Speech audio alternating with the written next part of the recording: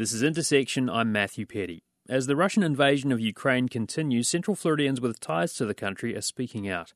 We're going to hear now from two people who have close connections to Ukraine and a deep understanding of the politics of the region. I spoke with Oksana Hagerty and Miroslav Shapovalov on Tuesday about the stress of watching the war from afar and what the next weeks and months may bring for Ukraine. Well, Dr. Miroslav Shapovalov is a lecturer in political science at the University of Central Florida. Thank you so much for joining me. Of course. Also joined by Dr. Oksana Hagerty, a professor of psychology at Beacon College. Dr. Hagerty, thank you as well. Absolutely. Thank you for having me. Dr. Shapovalov, I wanted to start with you. Now, you co-authored a piece in the Washington Post a few years ago outlining the election of Volodymyr Zelensky and how he was kind of a candidate who went against type a little bit. I wonder, just reflecting on that and what's unfolded over the last week with the Russian invasion of Ukraine, what have you been thinking about and kind of reflecting on Zelensky, how he was elected and the character that he's revealed himself to be in the last week or so? Of course. So back in 2019, during the presidential elections, Zelensky was not a likely candidate. The way the country's political system, electoral system worked up until that point was that we could see clear regions and regional loyalties. East would always vote for a candidate coming from one of the major towns and cities in the East, a Russian-speaking person, and the West would go for someone from the white-collar establishments of Kiev, Lviv, and southern cities. And Zelensky just upset this system because if you look at the first the turnout, then the votes for him, he gathered the majority of votes pretty much everywhere except the westernmost region of Lviv, which voted for Petro Poroshenko, who was the incumbent at the time.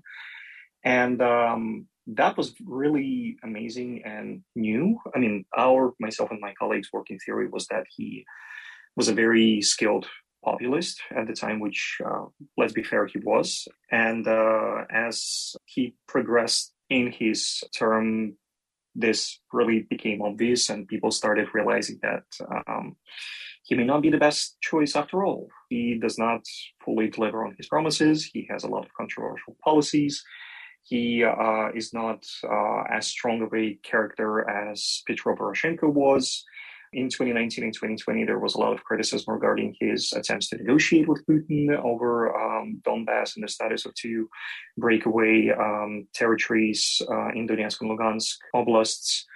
But what we're seeing now is really quite remarkable. He is, according to some of my Ukrainian friends and contacts, a true wartime leader.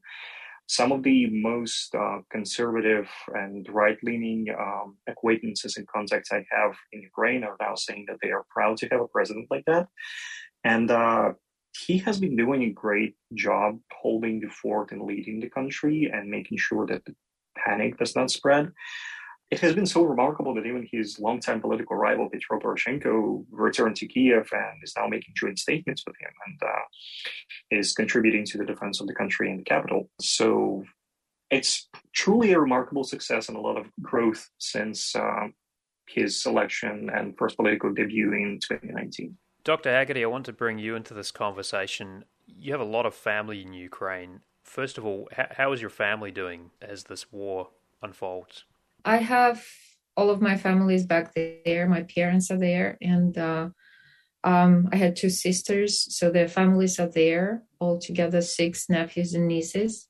So my sister is right outside of Kiev in a small town called Bila Tserkva, which is White Church. Bila Tserkva, very old, almost ancient Ukrainian city, and she has families, quite a few, 4 families in her house who fled Kiev and fled eastern part of Ukraine. So there are quite a few of them, and including 5 children. One of them is a 3-month-old baby.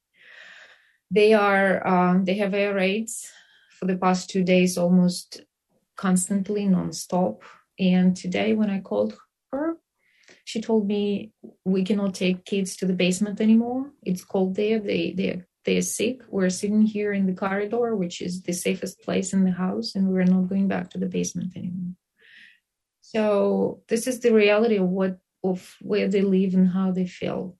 And she told us today that she has no doubt that Ukraine will win, except she doubts if they survive. This is the reality of it.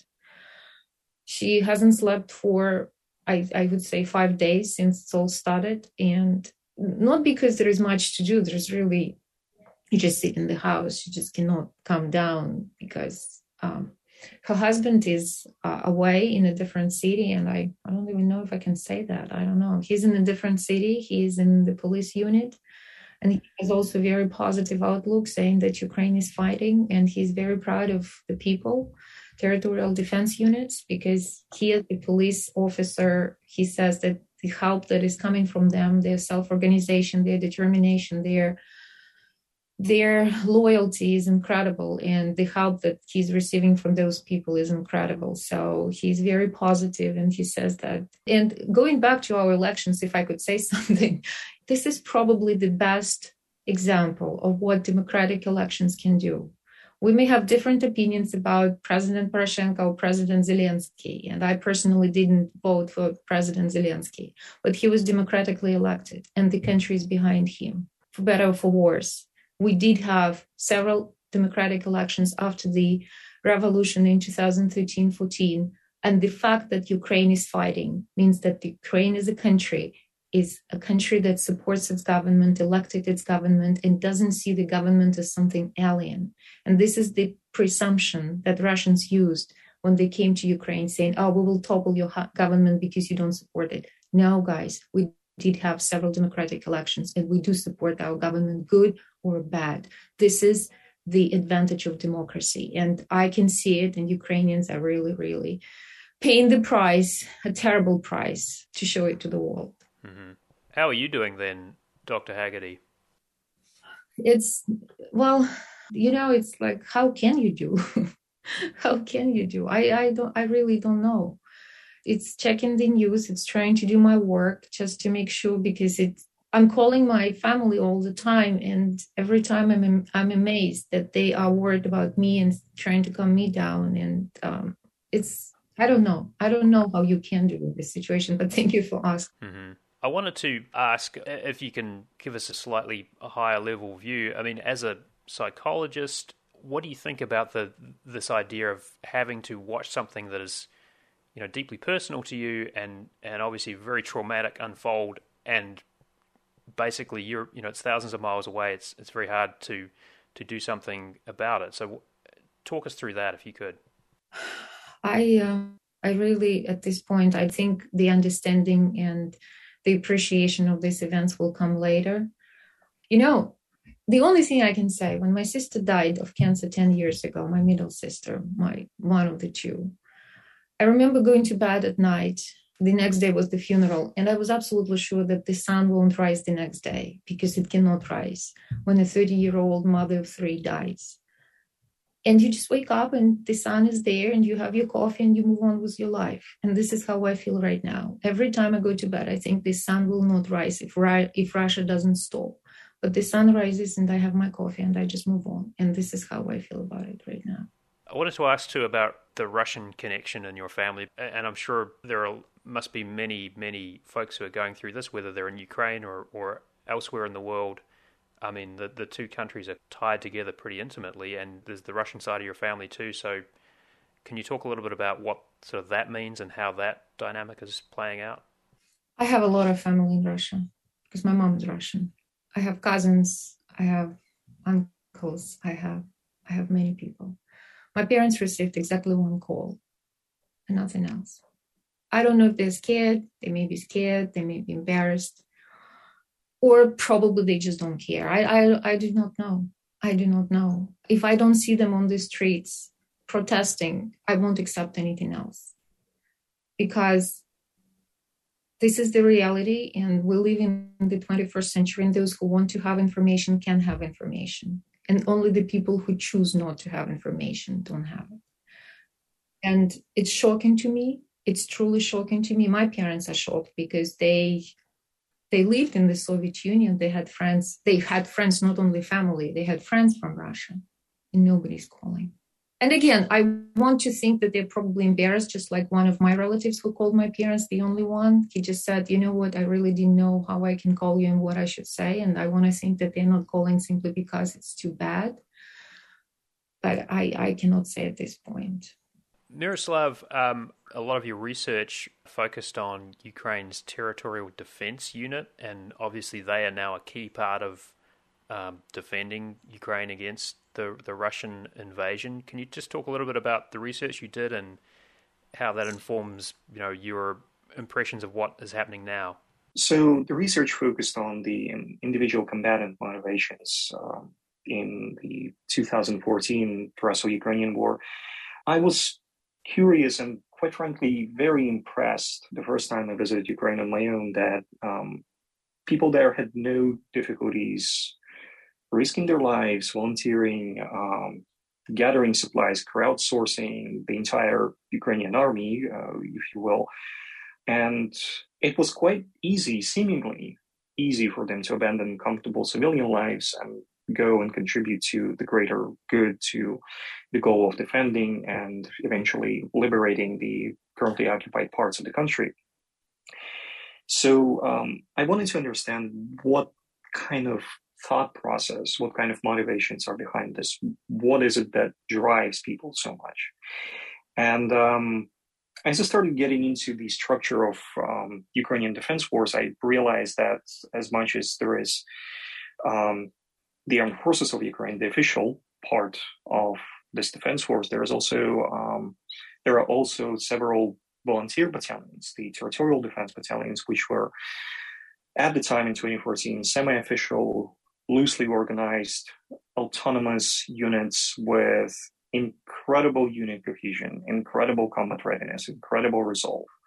Those were small groups of people, often with very little military training and with very little supplies, some of which would date all the way back to World War I, who would take on assignments that the official military would consider to be too dangerous, who would enter cities whenever Ukrainian military was on the way to liberate some of them from the separatist control. You probably know that urban fighting is the most dangerous kind of fighting in a military conflict, including the one we're having today. And they would do this without questions because the very reason they were there was because they wanted to protect their country. They were not conscripted, they were not mobilized, they were not brought in against their will. They did not have any social welfare guarantees, they did not have any salary, and they just were there and they were ready to fight. And they did quite successfully. In fact, in the early months of 2014, the Ukrainian military was not quite ready. It was in shambles due to almost a decade of corrupt management. And these units were literally the only thing the country had at the time. And in 4 to 5 months, by the end of summer, they've managed to push the separatists to the breaking point. And the situation was so bad that Russia had to forego plausible deniability and deploy regular troops in Ukraine and heavy artillery to support these separatist proxies. And this is how the situation had turned. Even then, though, it took them almost 6 months to push back and recapture the territories the separatists held. So Ukrainians are very remarkable in that sense. And I think we can see this now, almost 8 years later, because the army, the military is not the only fighting force in the country. And if you are trying to think about it this way, it is not necessarily going to give you correct information. You also need to think about the National Guard. You also need to think about the Ukrainian police, and you need to think about Ukrainian civilians, which after 8 years of nonstop war, technically, there are thousands of Ukrainian civilians with some sort of military training, and there are millions of people who are used to living in this state of conflict and who are used to supporting the military and the force fighting the Russians or the separatists. And I feel like this is going to be the decisive element in what is going to unfold in the coming months. You've also been reflecting on how Belarus has been now drawn into this conflict. I wonder if you could talk a little bit about what's going on there. So since August 2020, the Belarus regime of Alexander Lukashenko, who is the country's strongman, has been for more than 25 years now, the regime has been gravitating towards a closer alliance with Moscow and with Putin. This happened because of a significant popular mobilization and pushback against his latest attempts to rig the elections in 2020 and a very popular and charismatic opposition candidate, Svetlana Tikhanovskaya, who is now currently in exile in Lithuania. So what we're seeing now, this participation in this war and this aggression by Russia, is a form of a payback for the support that Vladimir Putin has offered Lukashenko in the past 2 years. And here we're talking about money and troops to make sure that his regime stays in power. In terms of the military developments and the military situation, what we're seeing right now is Russian troops and Russian Air Force using the infrastructure in Belarus to commence attacks. We have Russian artillery and, according to some reports, Belarusian artillery firing upon Ukrainian territory, including Kiev. We have Russian helicopters taking off from the territory of Belarus. And according to some of the reports floating around the internets, we are going to see Belarusian special forces trying to assault Kiev together with the Russians.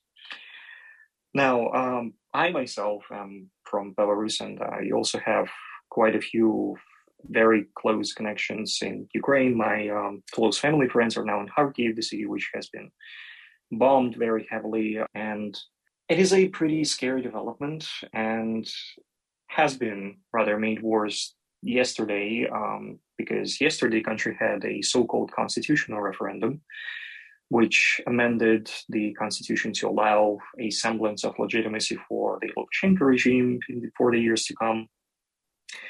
And it also removed the clause which prohibits the country from participating in any offensive wars, which means that now it's just going to escalate, except with, I should say, a pretense of lawfulness and legitimacy. There are plenty of folks, I think, in the United States who are watching this and saying they'd like to do something to help or offer some sort of support. Oksana, what would you say to people here who say they want to do something to help? I would say, as a psychologist, I was worried that it will become just that theme that will go away to the back of our mind after a week or after 2 weeks. We just need to remember that this is a war in Europe. After 2 painful wars that started in Europe, and Putin now started the 3rd painful war again in Europe. And we need to remember about that.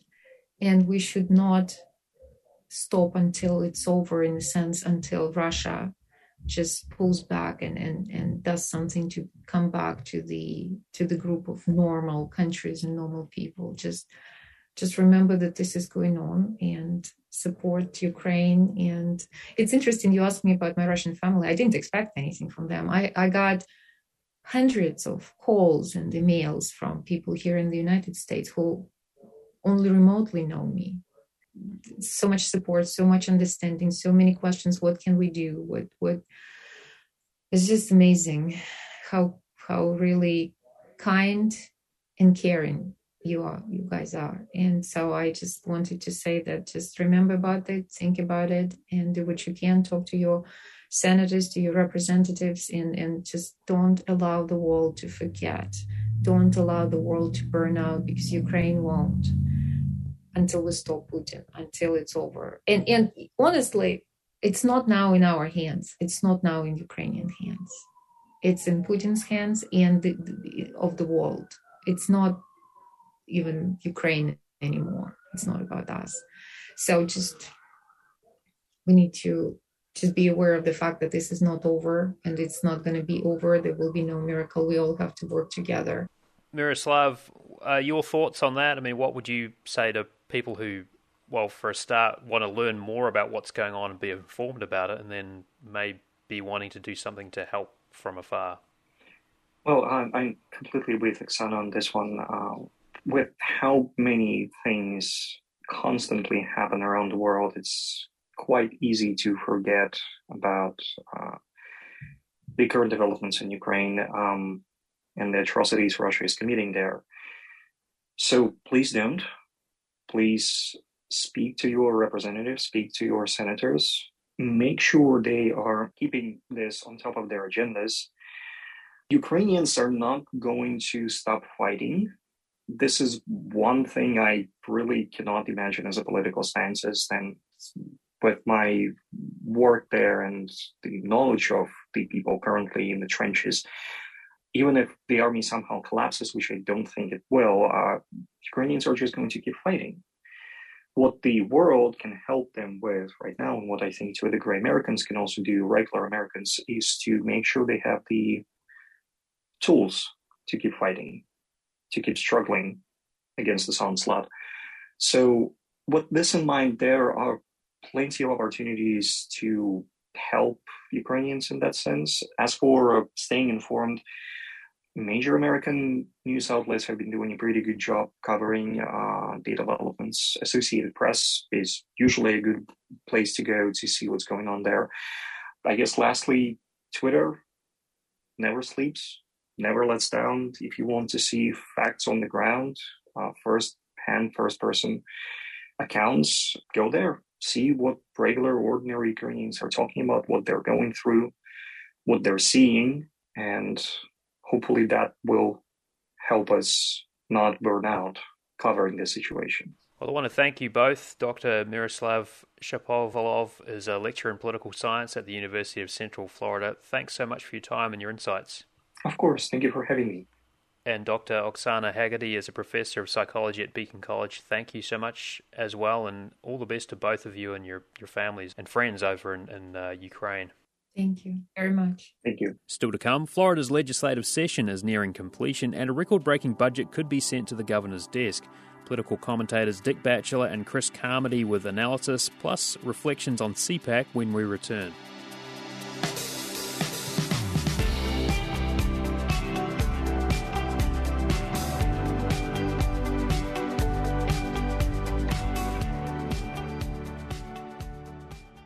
This is Intersection, I'm Matthew Petty. The legislative session is set to wrap up next week. A record-setting budget could be headed for the governor's desk, along with a slate of bills on polarising issues like abortion restrictions.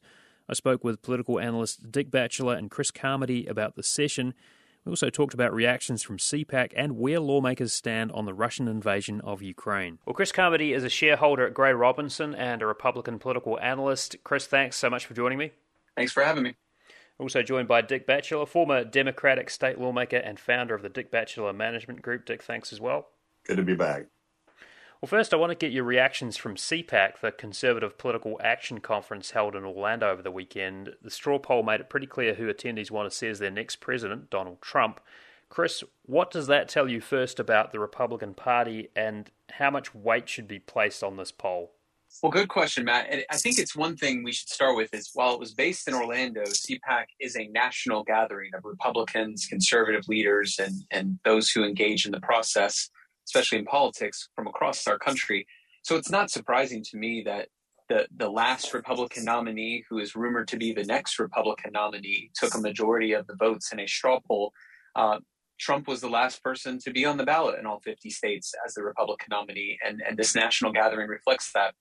I think the bigger story is that the Florida governor, Ron DeSantis, being that, while he's well known and certainly because of COVID, his name rose up in the ranks across the country, took almost 30% in this straw poll when he's just governor of one state. And so, I think it tells us two things. Trump is still the signal bearer for the party, and that makes sense. He was the nominee. Many folks think he didn't even lose that election. And then you've got Governor DeSantis, who's up and coming. And I think, if anything, this straw poll shows that he is the future of the party beyond Trump. And so I think both are winners from this, but I'm not surprised by the results. Dick Batchelor, Ron DeSantis, as Chris mentioned, was pretty popular with attendees. I mean, does anything about what happened at CPAC change your assessment of DeSantis' presidential ambitions? Oh, not at all. I think what is interesting is, I think Chris made the points too, and who came in, Pompeo is like way behind. And even Donald Trump Jr. was like at maybe 3 or 4% of the vote. So I thought that was very, very interesting. But I agree with Chris. Obviously, this governor, while he's, quote, just the governor of the state of Florida, keep in mind before he was governor, he was in Congress, he was on Fox a lot. And look at his legislative agenda. Was the anti-Fauci, we're not going to be the whole anti-mask thing, the whole critical race theory thing, the whole woke thing. All those issues are bundled around the red meat for the right wing part of the party, which is the kind of the Trump wing of the party. Now, one of the things he has to calculate, if not overcalculate, is how close does he say to Trump? How close does the Senate say to Trump? Does he basically get out front and say, I'm going to run against you, notwithstanding whether or not you get in the race? Or basically, I could be your first choice of a running mate because I can deliver Florida again. So he's got some calculations. You can't get too far out front because if you do, Donald Trump will prove he will throw you under the bus quickly. I wanted to ask too about the geopolitical situation because obviously while conservatives were gathering in Orlando, Russian forces began their invasion of Ukraine. We did hear some speakers weigh in, Marco Rubio, Mike Pompeo, Trump of course as well. Chris, Carmody, are you seeing a unified front from the Republicans on the US response to the war in Ukraine so far? Generally speaking, you even heard Majority Leader Mitch McConnell come out and give a soft but still a supportive statement of how President Biden has handled the response. You know, this is for Republicans, especially hardcore Republicans. It's tricky waters, mainly because of the former president, right? President Trump softened the view of Russia to many conservatives, given his reach out to Putin. But generally speaking, I haven't met many Republicans who haven't admonished what Russian forces are doing in Ukraine. But I think many of these hardcore conservatives have struggled maybe a little bit because they're viewing Putin as this guy that was reached out to by their leader, so to speak, Trump.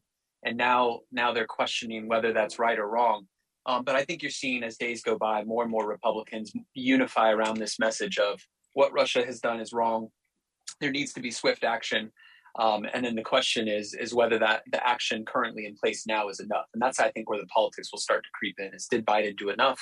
Not enough? Should he do more? What have you? I think it was the late Senator Vandenberg who said all foreign policy should stop at our shores. In other words, implying that once we engage in a conflict, we need to have the American people's support and politicians support that conflict. Actually, it's a war of aggression.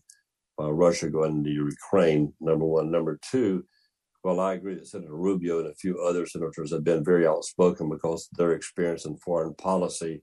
You get some Republicans like J.D. Vance, the author of Hillbilly Elegies, running for Senate Republican nomination in Ohio and courting Trump's support, basically so he doesn't care what happened in Ukraine. You got the Fox outlet, Tucker Carlson, who should change his name to Neville Chamberlain because of the way he's invited in his propaganda is used to support the aggression in Russia. So I agree with Chris that you've got some strong Republicans coming out and supporting the policy going in and doing all that we can to keep Russia out of Ukraine. But there's some, and again, I think in the extreme right wing of the party who just are not being supportive. Chris, Carmody, any final takeaways from CPAC? Anything else kind of stand out to you that we should mention here? I think the interesting takeaway is what wasn't at CPAC, and there was a lot of discussion of some of the other more alt-right movements and gatherings that are taking place across the country that are, I can't believe I'll say this, but more conservative than CPAC.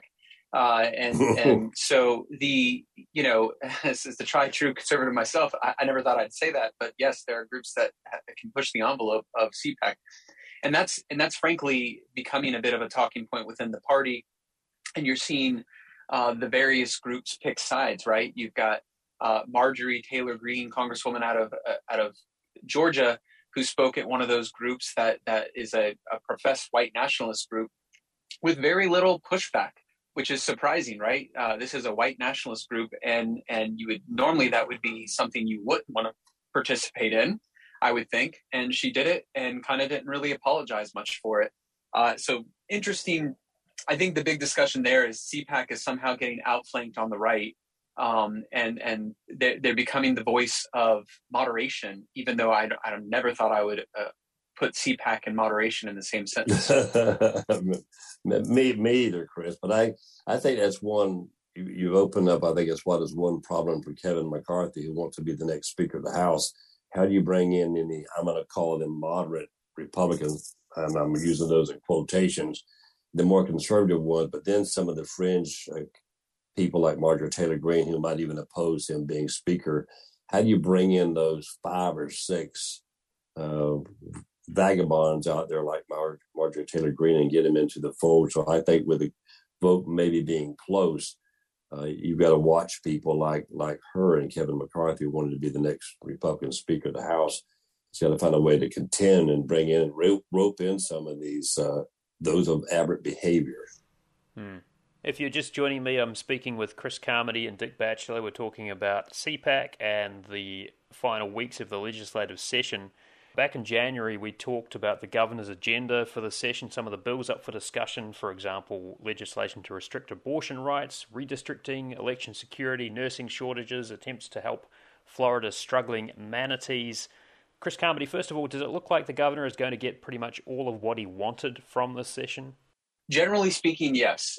We saw a couple friction points over the last couple weeks, mainly over congressional redistricting and as well on some water policy. On the water policy issue, it was one of the Senate's appropriation conforming bills that were essentially going to change how some of the Lake Okeechobee discharges were treated and water levels. But the governor's office weighed in and some amendments were adopted. And if you paid close attention, a lot of it was more about the hysteria and hype than it was about the policy. A lot of some of the special interest groups were getting engaged, but when you looked at the details, there wasn't a lot there. But either way, the governor weighed in and it got fixed. On redistricting, as I think we discussed before, the governor has taken the unprecedented step of submitting his own map for consideration. In fact, he submitted 2 now, and most of this conversation revolves around congressional member Al Lawson, former state senator from Tallahassee. His seat stretches from Jacksonville to Tallahassee. The governor and his team have taken the position that seat, because it's more of a plurality minority access and not a majority minority access, that violates our Constitution because it's not compact and it doesn't give majority minority access. And so he's proposed some redrawing of seats that would essentially shape up 2 different minority access seats, but mainly Congressman Lawson's. That has not been without its controversy for multiple reasons, right? You're messing with a current member seat for a minority access seat. Not to mention the House and Senate have for decades done this on their own, and the governor would just weigh in and veto. Now we're seeing that the additional step of the House has 2 maps. They have the map they think is good enough, but a backup map if it's rejected, i.e. if the governor's plan with their kind of morphing in the governor's plan into theirs is rejected by the Supreme Court, they have a backup map. The governor's office, his spokesperson, did not weigh in support of that map, said that it still needed work. So this is the one thing that could cause us to go into a special session. Today is day 49 of the 60-day session as we're speaking, and it's one of those, this could end up in a special session or not. It's hard to say, and then I'll leave you with this and get into real constitutional minutia. There is a legal theory that if the governor vetoes the map, they don't have to overrule his veto or draw up a new map. It would just be left to the courts at that point, based on the way the Constitution handles both congressional reapportionment and state and House seat reapportionment. And that's an interesting wrinkle, right? So the House and Senate could send a map that they maybe know is going to get rejected, either vetoed or disapproved by the courts, and then let the courts take care of it. Dick Batchelor, I wanted to ask you about some of the more controversial bills, like abortion restriction, for example. Any surprises to you in how these discussions have played out? How far these bills have gotten, for example? Not at all. I mean, again, we talked about it at first, pre-session, and there's a whole national Republican agenda that they're trying to employ or implement in every state, whether it's voter restriction laws, abortion issue based on the Mississippi case and the Texas case, president there, the whole critical race. It's that whole agenda that's part of the political optics, I would call it, the Republican Party. Let's do some ordinary things that are fairly sane, but let's go ahead and go out here on the limb and do some things that appeal and reinforce the whole the right wing of the Republican Party. So I'm not surprised by it all. I want to go back to something Chris said on reapportionment, and I agree. When the Democrats were in charge of reapportionment, and I was in that case as a delegate, alternate member to the reapportionment committee. Of course, our job was to try to redraw the district lines in favor of Democrats getting reelected. Republicans are now in office, and they're trying to do that. I think Chris makes a very good point, though, on the race issue and the minority access. Keep in mind the old congressional district for Corinne Brown, the former congresswoman here, ran from Orlando all the way to Jacksonville, picking up primarily minority districts. But reapportionment after that, subsequent to that, after the fair amendments, has a compact district now, which is now occupied by Congresswoman Val Demings. There haven't been much effort to dilute that, and I think because Senator Bracey, who's going to run for that seat, has a lot of influence in the process. But on the other hand, they will try to dilute and make more Republican Stephanie Murphy's seat because she's not running there again. So I think to the bottom line, I think if the court gets it, it's going to be fairer because of the fair district amendments. And I also, notwithstanding the fact that this court is a very conservative court, they do have constitutional precedents and case law to follow, as Chris had mentioned. So I think it going to the court is going to be probably the best resolution for the reapportionment matter. Dick Batchelor, are you seeing any kind of wins for the Democrats this legislative session? No, not really. And I said that at the beginning of the session. I mean, if you look at the makeup of the House in particular, where they're all voted almost 2-1, they don't really have a strong agenda that they can advance anyway. Now, having said that, even though they're a minority, people have been very outspoken and locally, and Escabani, who was always outspoken on these kind of issues. Carlos Smith has been outspoken on these issues, and other Democratic leaders around the state have been, but they've been rolled over on all of these issues and all the amendments. One thing that comes to mind, and I'd like to ask Chris for his catch on this. I think the budget between the House and Senate is about $2 billion apart or something. Would that throw you into overtime because you've got the 72-hour rule? Chris, some thoughts on that? Well, it's $3 billion to be exact. Yeah, they're a little far apart there. Now, some of this is in how you fund it, and I think from what I've been hearing from the leaders on both sides, they're pretty close to done. They've figured out how they're going to make some of this match up, right? And some of that's hospital funding, some of that's K-12 funding, and then environmental and road funding. But yeah, they could go into overtime. So we're looking at March 8th. If the budget is not printed by March 8th, because of the 72-hour constitutionally required cooling off period, they won't finish on time. So it needs to, by 11:59 p.m. March 8th, need to be printed. If it isn't, then yeah, they're definitely going to go into some kind of overtime. What the sticking point is mostly is some of those hot button issues, like what they call the dirty dozen, the 12 districts. And I'm not calling them that, just for the record, but that is what's been referred to.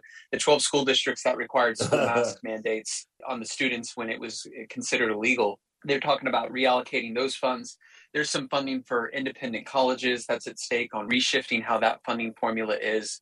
And then, of course, like I mentioned, hospitals and university system is always in the crosshairs as far as Medicaid reimbursements and state university system payments. But I think they're going to find a way here. The big story is we are highly likely to have the first official budget well over $100 billion. If you recall last year after the vetoes, the governor, when he put his vetoes on, it was $99.9 billion. This one, unless there's draconian cuts, will be well over $100 billion the way it's set up. But I think they work it out. I'm not hearing major differences on the budget right now between the two chambers, meaning major friction points. I think they're working through all the differences. So the Republicans at $100 billion and all the taxes spend liberals. I just confused by it all, but easy there. They spend what is sent up to them from the property taxes and sales tax across the state. Some of it does come down from on high too, right? I mean, there is some federal money in there, I think, for them to spend. I was going to say, as Dick knows, and you know, Matthew, there is a lot of money that comes from the feds, both in the CARES Act money that they haven't fully spent. As a reminder, there's about $5 billion still floating out there that can be spent on our budget this year. And as well, between Medicaid, higher education, K through 12, there is billions upon billions. I would say close to $60 billion of our budget is trust funds and federal dollars, and the top line revenue is closer to $30 to $40 billion. We are going to leave it there. Chris Carmody is a shareholder at Gray Robinson, Republican political analyst. Thank you so much, Chris. Thank you for having me. And Dick Batchelor, former Democratic state lawmaker and founder of the Dick Batchelor Management Group. Dick, thanks as well. Thank you, and to my friend Chris Carmody, keep your head down for the last several days. Thank you, sir. I will. Up next, images of tanks rolling into Ukraine and refugees flooding out of the besieged nation are evoking memories of past conflicts, including World War II. Central Florida author Joanie Schirm reflects on the historical parallels between the Russian invasion of Ukraine and wars of the last century, and how responses to this crisis are different.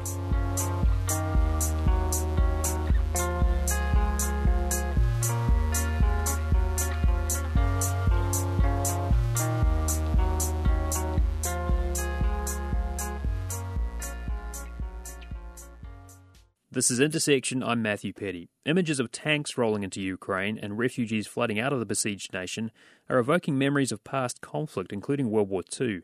Central Florida author Joanie Schirm says there are striking parallels between the Russian invasion of Ukraine and wars of the last century. Joanie Schirm is the author of Adventurers Against Their Will, Extraordinary World War II Stories of Survival, Escape and Connection, unlike any others, and My Dear Boy, a World War II story of escape, exile and revelation, and her latest is Steadfast Ink, Discoveries from the Past with Understanding for Today. Joanie, thanks again for joining me. Appreciate it.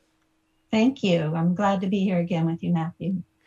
So, one thing that many commentators have noted is what we're seeing unfold in Ukraine today has some pretty grim echoes of the past, particularly World War II, and of course more recent conflicts too. But I wonder what's going through your mind as you see what's happening in Ukraine and reflect on some of the stories that you've reported on from your own family, and what came out of the Second World War and the trauma that unleashed.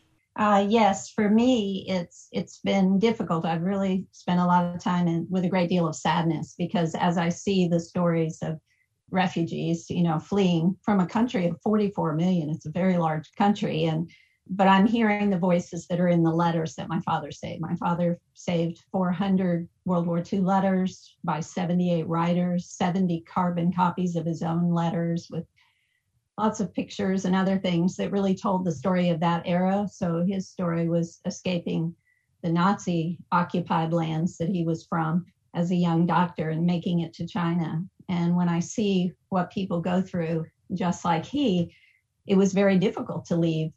Even in the earliest stages. That was in March 1939 when the Nazis had just occupied his country. And they wanted people, especially that were Jewish like him, to leave, but they made it very difficult for him to leave. And so even some of his documents were black market documents.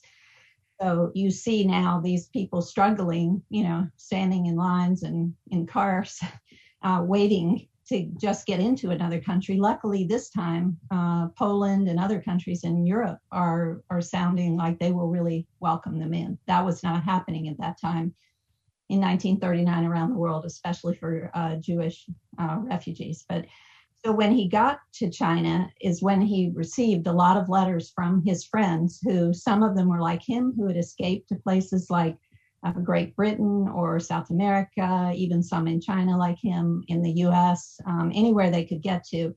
And so they're writing like the people will soon be writing from Ukraine to other relatives, trying to describe the uncertainty, the difficulty, whether they were welcomed or not, how difficult it was for them to communicate with family at home. So we don't know how it's going to turn out clearly in Ukraine, and how much the regime of Putin may take over and make it very difficult for those who stayed behind, either because they wanted to, like my grandparents wanted to stay behind. They didn't want to burden anybody. They did, and they perished in the Holocaust, and so did 42 other relatives. So a lot of what I'm reading is just very, very much the same. You could just take the letters and read them now and know that, the same pain, that same, will to go back to your country, to defend your country, all of those things are through these letters. So for me, it's very emotional, but I also think trends show in history. So we saw Crimea, just like we saw the Sudetenland taken away from the Czech lands. So in a very similar move, and, the Munich Agreement was kind of, ridiculous, you learn in history, because they thought that Hitler would stop there. I think people hoped that Putin would stop with Crimea, but he showed no indication of that this whole time. Obviously, the war continued in another area of Ukraine. So I think we learn a lot, but I'm inspired by a different world this time around, in the sense that they're standing up, not just NATO and Europeans, but all over the world, and even individuals and organizations and private sector doing the pieces that they can to fight propaganda or, stop, dealing with Russia in big ways. And so the economic pain they feel, I feel like maybe lasting in terms of not only impacting the Russian economy and the poor Russian people, who I think have shown a lot of them, they don't want to be in war either. But I also think in the future, when autocrats here and there decide they might want to do something, they suddenly are going to see this going on, and maybe it will impact decisions in the future for a favorable don't go do something like this. When you talk about the stories that you've written about for your family escaping the Holocaust, I mean, you're talking about a trove of handwritten letters. And of course, technology has changed. Now we're kind of sifting through social media. Things seem to be, information is available in real time, whereas before it may not have been so easily accessible. So in some ways, we're getting a lot of information all at once. And I wonder, that just kind of makes it a little maybe more challenging to pass in some ways. Yes, I think you're exactly right. I mean, when I see social media the way it is, and I'm engaged, even as a elder of the society, pretty much, on Twitter and elsewhere and Facebook and everything. Certainly we're learning things in real time that make us react and emotionally respond. And I think that all of that is very positive. But I also think it's very frustrating, because when you see now, the military lining up, the Russian military, with 30 miles, I read, of tanks and other horrible devices, we want to react as a, humanity, but we can't. And it's frustrating. And I know that it's not an easy choice for what's going on in Ukraine for how NATO reacts. And I know these things are complicated, but somehow you feel like you just want to jump in and do more. And so I know I've donated to the United Nations, refugee program and the International Red Cross, but that's about all you can do as a citizen watching in a very vivid way on the news 24/7. Mm-hmm.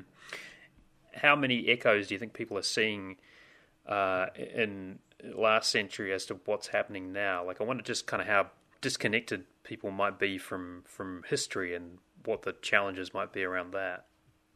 Well, I do feel like, World War II and the letters that I have are, some of them are 80 years older, old. So it's been a long time. But I do think, when you saw the original tanks and troops lining up at Ukraine's border, to me, it was really weird, because I looked at those and I thought if they made them black and white photos, they looked very much like World War II. And the one thing I think that I'm seeing now that I'm very proud of, because I go into classrooms and try to teach peace by looking at the past. And, often people say history, we don't want history to repeat itself, but I think trends of history are always true for centuries, to be able to see certain things that are unfolding and you have to act on them. But what I'm seeing are very dedicated social studies teachers that are, a lot of them engaged in what's called the National Council of the Social Studies. And they are really using all these moments to teach real history in real relevant times, with relevant tie-ins. And so I kind of think as long as we don't see the trend for book banning continue and things that are kind of are unsettling to me in our country right now, I think if you let the teachers teach using this moment, there will be a lot for teaching peace. I mean, that can come out of this in the best ways for people to see how things unfold and what we need to change and how we need to react quicker. Things like the people that are caught up in the border.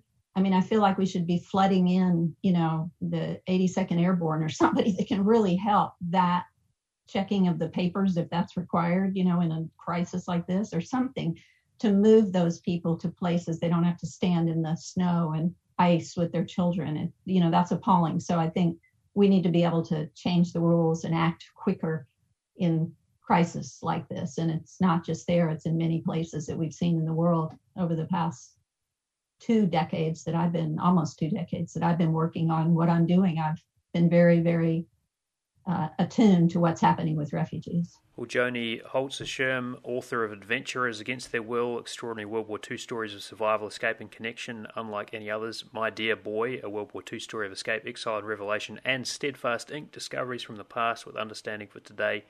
Thanks so much for your time and your insights. Thank you very much. Support for Intersection comes from Advent Health and from our listeners. Editorial guidance from Latoya Dennis. Our intern is Allegra Montesano. Find archived episodes of the show on our website, wmfe.org/intersection, and download the podcast. I'm Matthew Petty. Thanks for listening.